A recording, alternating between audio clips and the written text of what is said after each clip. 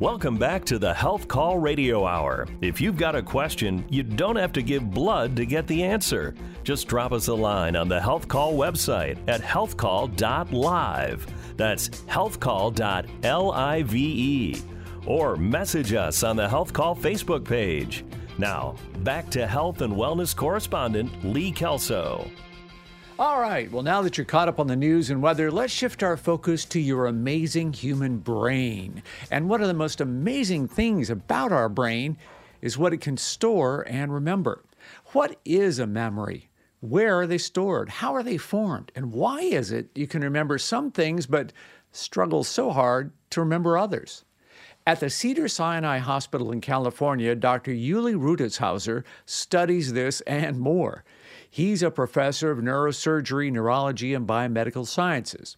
And while patients are undergoing treatment for epilepsy or Parkinson's disease, he's been able to insert probes and watch neurons react as these volunteers are shown new images.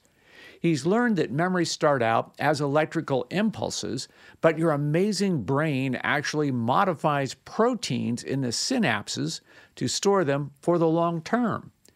He says new experiences are most likely to be stored as a memory, and especially when they're filled with emotional energy. So very much so, if an experience is more intense, it's more likely to be stored for the long term in a memory. So there are many factors that determine whether a memory will stick or not, and whether it will be vivid or not, or it will be detailed. And one of them is, as you point out, emotional intensity, absolutely. Although not too intense, because it's, as you may have experienced yourself, some memories, some experiences you may not remember at all if they were very intense or maybe traumatic. Yeah, so your brain is trying to, I'm assuming that what's happening there is it's trying to protect us from reliving that trauma. Yeah, so it turns out that there are some experiences that we don't remember, and we think that one of the reasons for that is because at the time that experience happened, there were simply more important things to do than to make a memory. Okay, I get it. I'm running away from the tiger, and that's more important than remembering where I was when the tiger. Exactly, that's really secondary at that time from an evolutionary point of view. Yeah, I get it. Okay, that makes a lot of sense. So what goes wrong when we can't remember something? Yeah, so there's two fundamental reasons why you may not remember something. One, the first is it may not have been stored to begin with. So the memory was never made. And there are many reasons for that, but one of the main reasons that we know about is that the brain has what's called a novelty gate. So if something is perceived as being new, novel, then we haven't seen it before, so then we should remember it. But if perhaps by mistake, we already know something when we actually don't, then it's less likely a memory will be formed because we think we already know it. So that's what's called an encoding error. It's not encoded. And then the other principal reason of why you may not be able to retrieve a memory or have a memory is it was encoded, but you're not able to find it or retrieve it.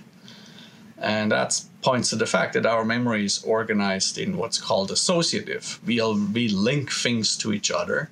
So we can remember if I ask you, well, Lee, what did you eat for breakfast last Sunday? You may think, well, okay, I don't know. But okay, where was I and who was I meeting? And you can sort of jump the links and ultimately you may get to it or you may not. But it's often possible for us to declare accurately that a memory exists, but we are not able to get there at the moment because it requires this sort of elaborate search to get to it. So that newness factor might explain why memories associated with travel and trips and going different places are often a little more easy to recall.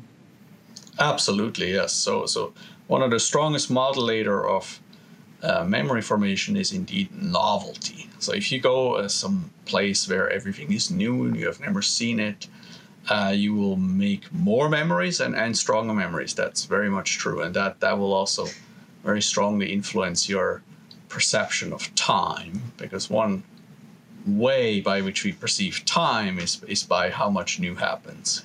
Oh, that's interesting. So if I want to put myself in a state of high memory capture, if I'm trying to learn something new, studying for a test or something of that nature, can I apply that ability somehow? What does that tell me about creating more durable memories?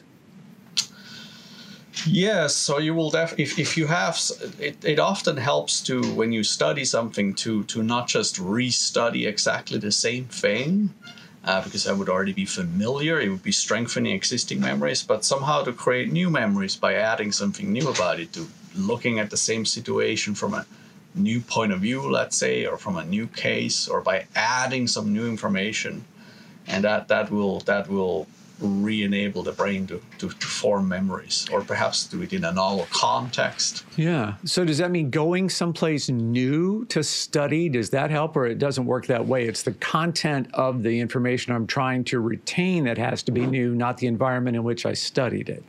No, environmental novelty is also very effective, although you're then counterbalancing with another effect, which is it is often easier to retrieve a memory in the same context in which you first experienced it. So there are reliable effects, such as when you study for a test in a given room, or just as there are many memory experiments. They're so-called the doorway effect, and you move the subject to another room, and we will have them retrieve the information, and they will do worse because the context changed. Oh. So there are many different effects here. So context changes are not, they make stronger memories, but they may also make it harder to retrieve. So let me take a leap here. If I am concerned about memory loss and I feel like my memory is slipping, is it helpful for me to seek out new experiences and get lots of new stimulation? Is that going to help me recover all memories, or only those that are recently formed in that new environment? I would say in general that's highly beneficial, because we know novelty has a strong effect on the brain, also in terms of emotion, in terms of arousal. Novelty leads to release of dopamine, which modulates or strengthens neuroplasticity.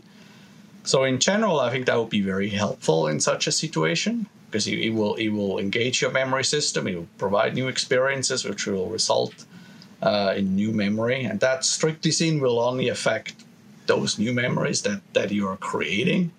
But I think the overall arousal that it will provide is going to be very helpful. I would definitely recommend that. Okay, so then let's flip that around. Does that help explain why we see the elderly decline at accelerated pace once they're in a nursing home or memory care center, where it always looks the same, everything's the same, it's routine? Does that degrades our ability to remember? I would say so, yes. In fact, there are good studies that show that we can build up a cognitive reserve, and remaining cognitively challenged and active and perhaps uncomfortable sometimes really helps healthy aging. And if something is always the same every day, we don't do anything new, we are not challenged, that's detrimental for brain health. There's no doubt about it. The brain is not a muscle, but you can view it as a muscle. If you don't use it and challenge it, it will degrade. So I would think that's really highly detrimental, yes. Well, so there you have Dr. Uli Rudishauser's permission to go someplace different, try something new, seek out new experiences as we age, all to keep our memory muscle working.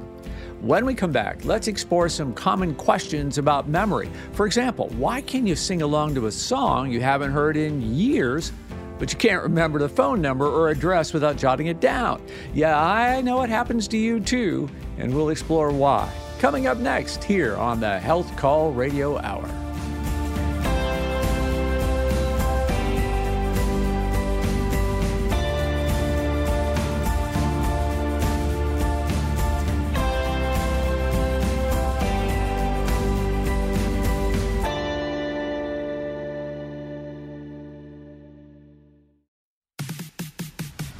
This is the Health Call Radio Hour, where treatments are always free, the stethoscope is never cold, and you don't have to wear an exam gown. Now, back to health and wellness correspondent Lee Kelso.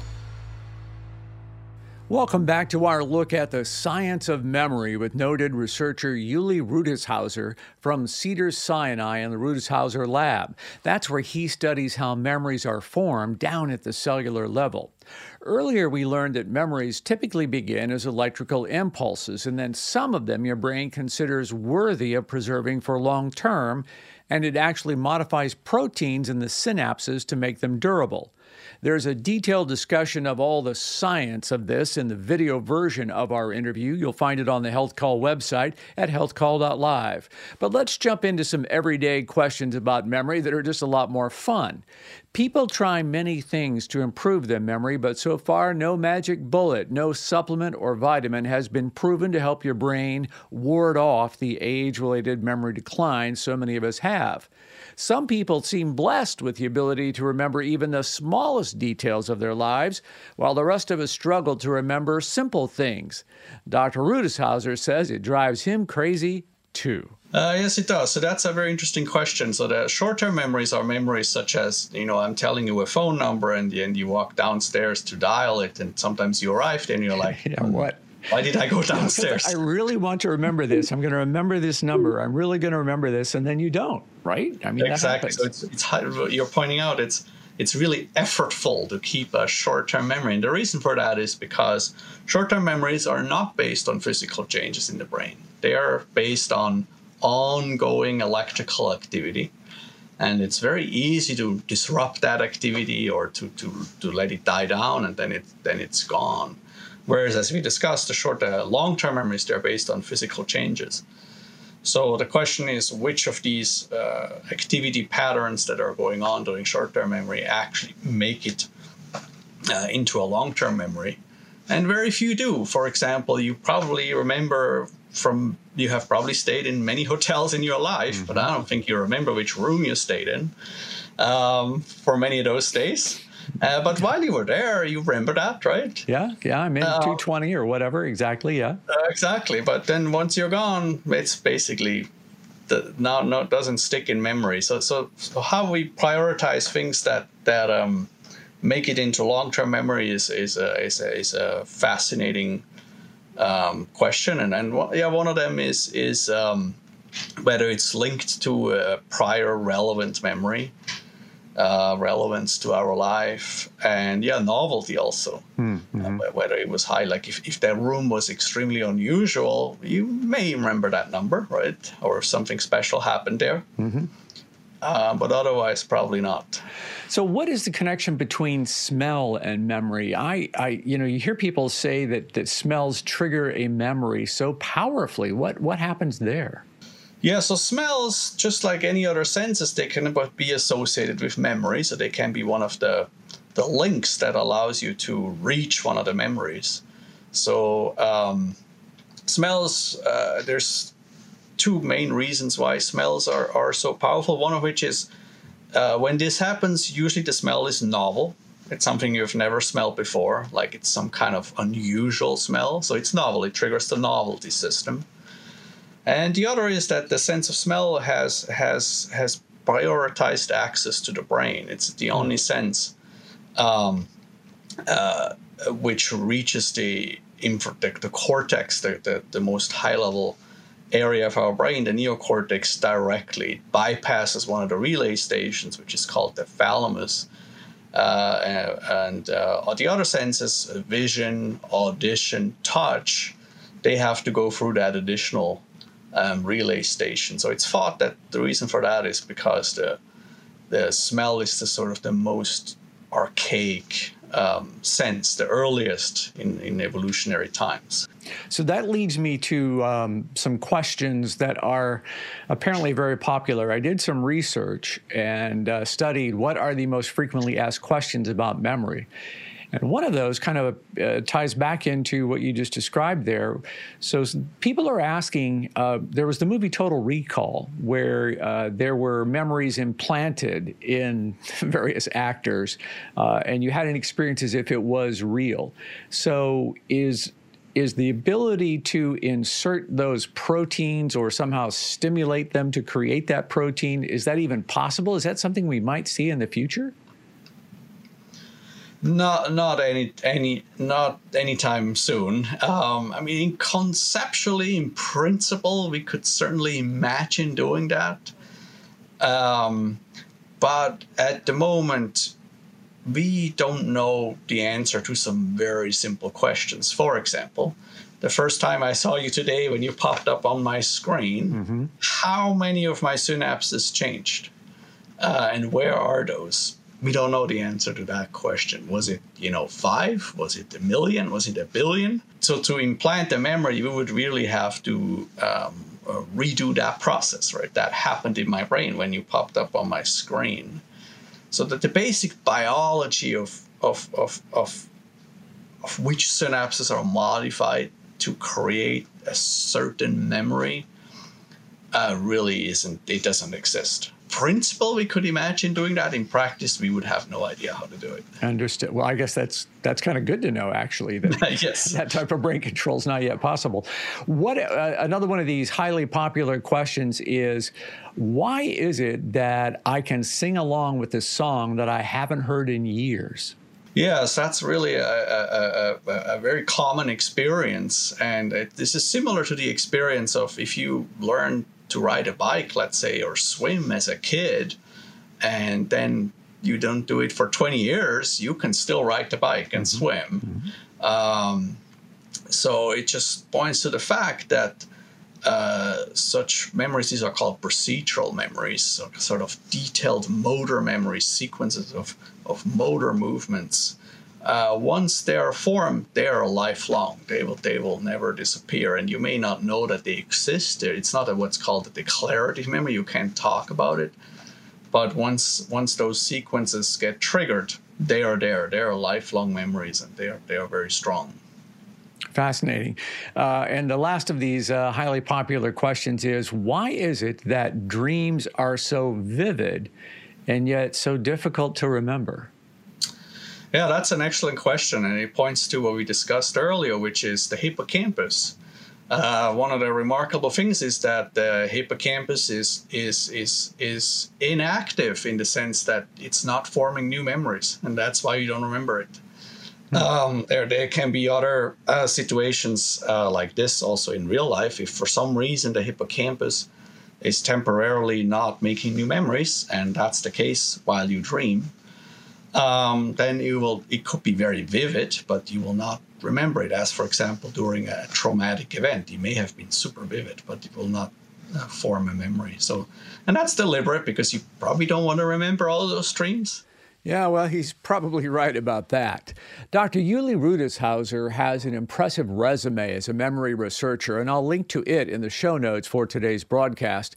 And you can see it out on the Health Call website, healthcall. Wait a minute. Let's put your memory to the test. I mentioned that address earlier. Can you remember it? It was about 7 minutes ago I mentioned it. You've probably forgotten it already. It's healthcall.live, by the way. Hey, while you're out there, use the contact form to shoot me a message and share your earliest memory. It'll be fascinating to see what comes in and what people can remember from so long ago. Memory is one of the most important skills in our human brain, one we all struggle to master, and it might be the one that I fear losing the most. So that's one reason I deeply appreciate you listening to this program, because it gives me an opportunity to keep learning new things and exercising the most important 3 pounds in the human body, that wrinkled gray stuff up there between our ears. I hope you heard something that sticks in your memory and that you'll come back next week for another edition of the Health Call Radio Hour. You've been listening to the Health Call Radio Hour. The discussion of conditions and treatments on this program is not a substitute for professional medical advice, diagnosis, or treatment by a healthcare professional who knows you and your health needs. Find the podcast of today's episode wherever you get your podcasts, or watch extended video versions of today's interviews on the Health Call website at healthcall.live. While you're there, drop us a line to ask a question or suggest a topic for a future broadcast. Join us each week on this station for another edition of the Health Call Radio Hour.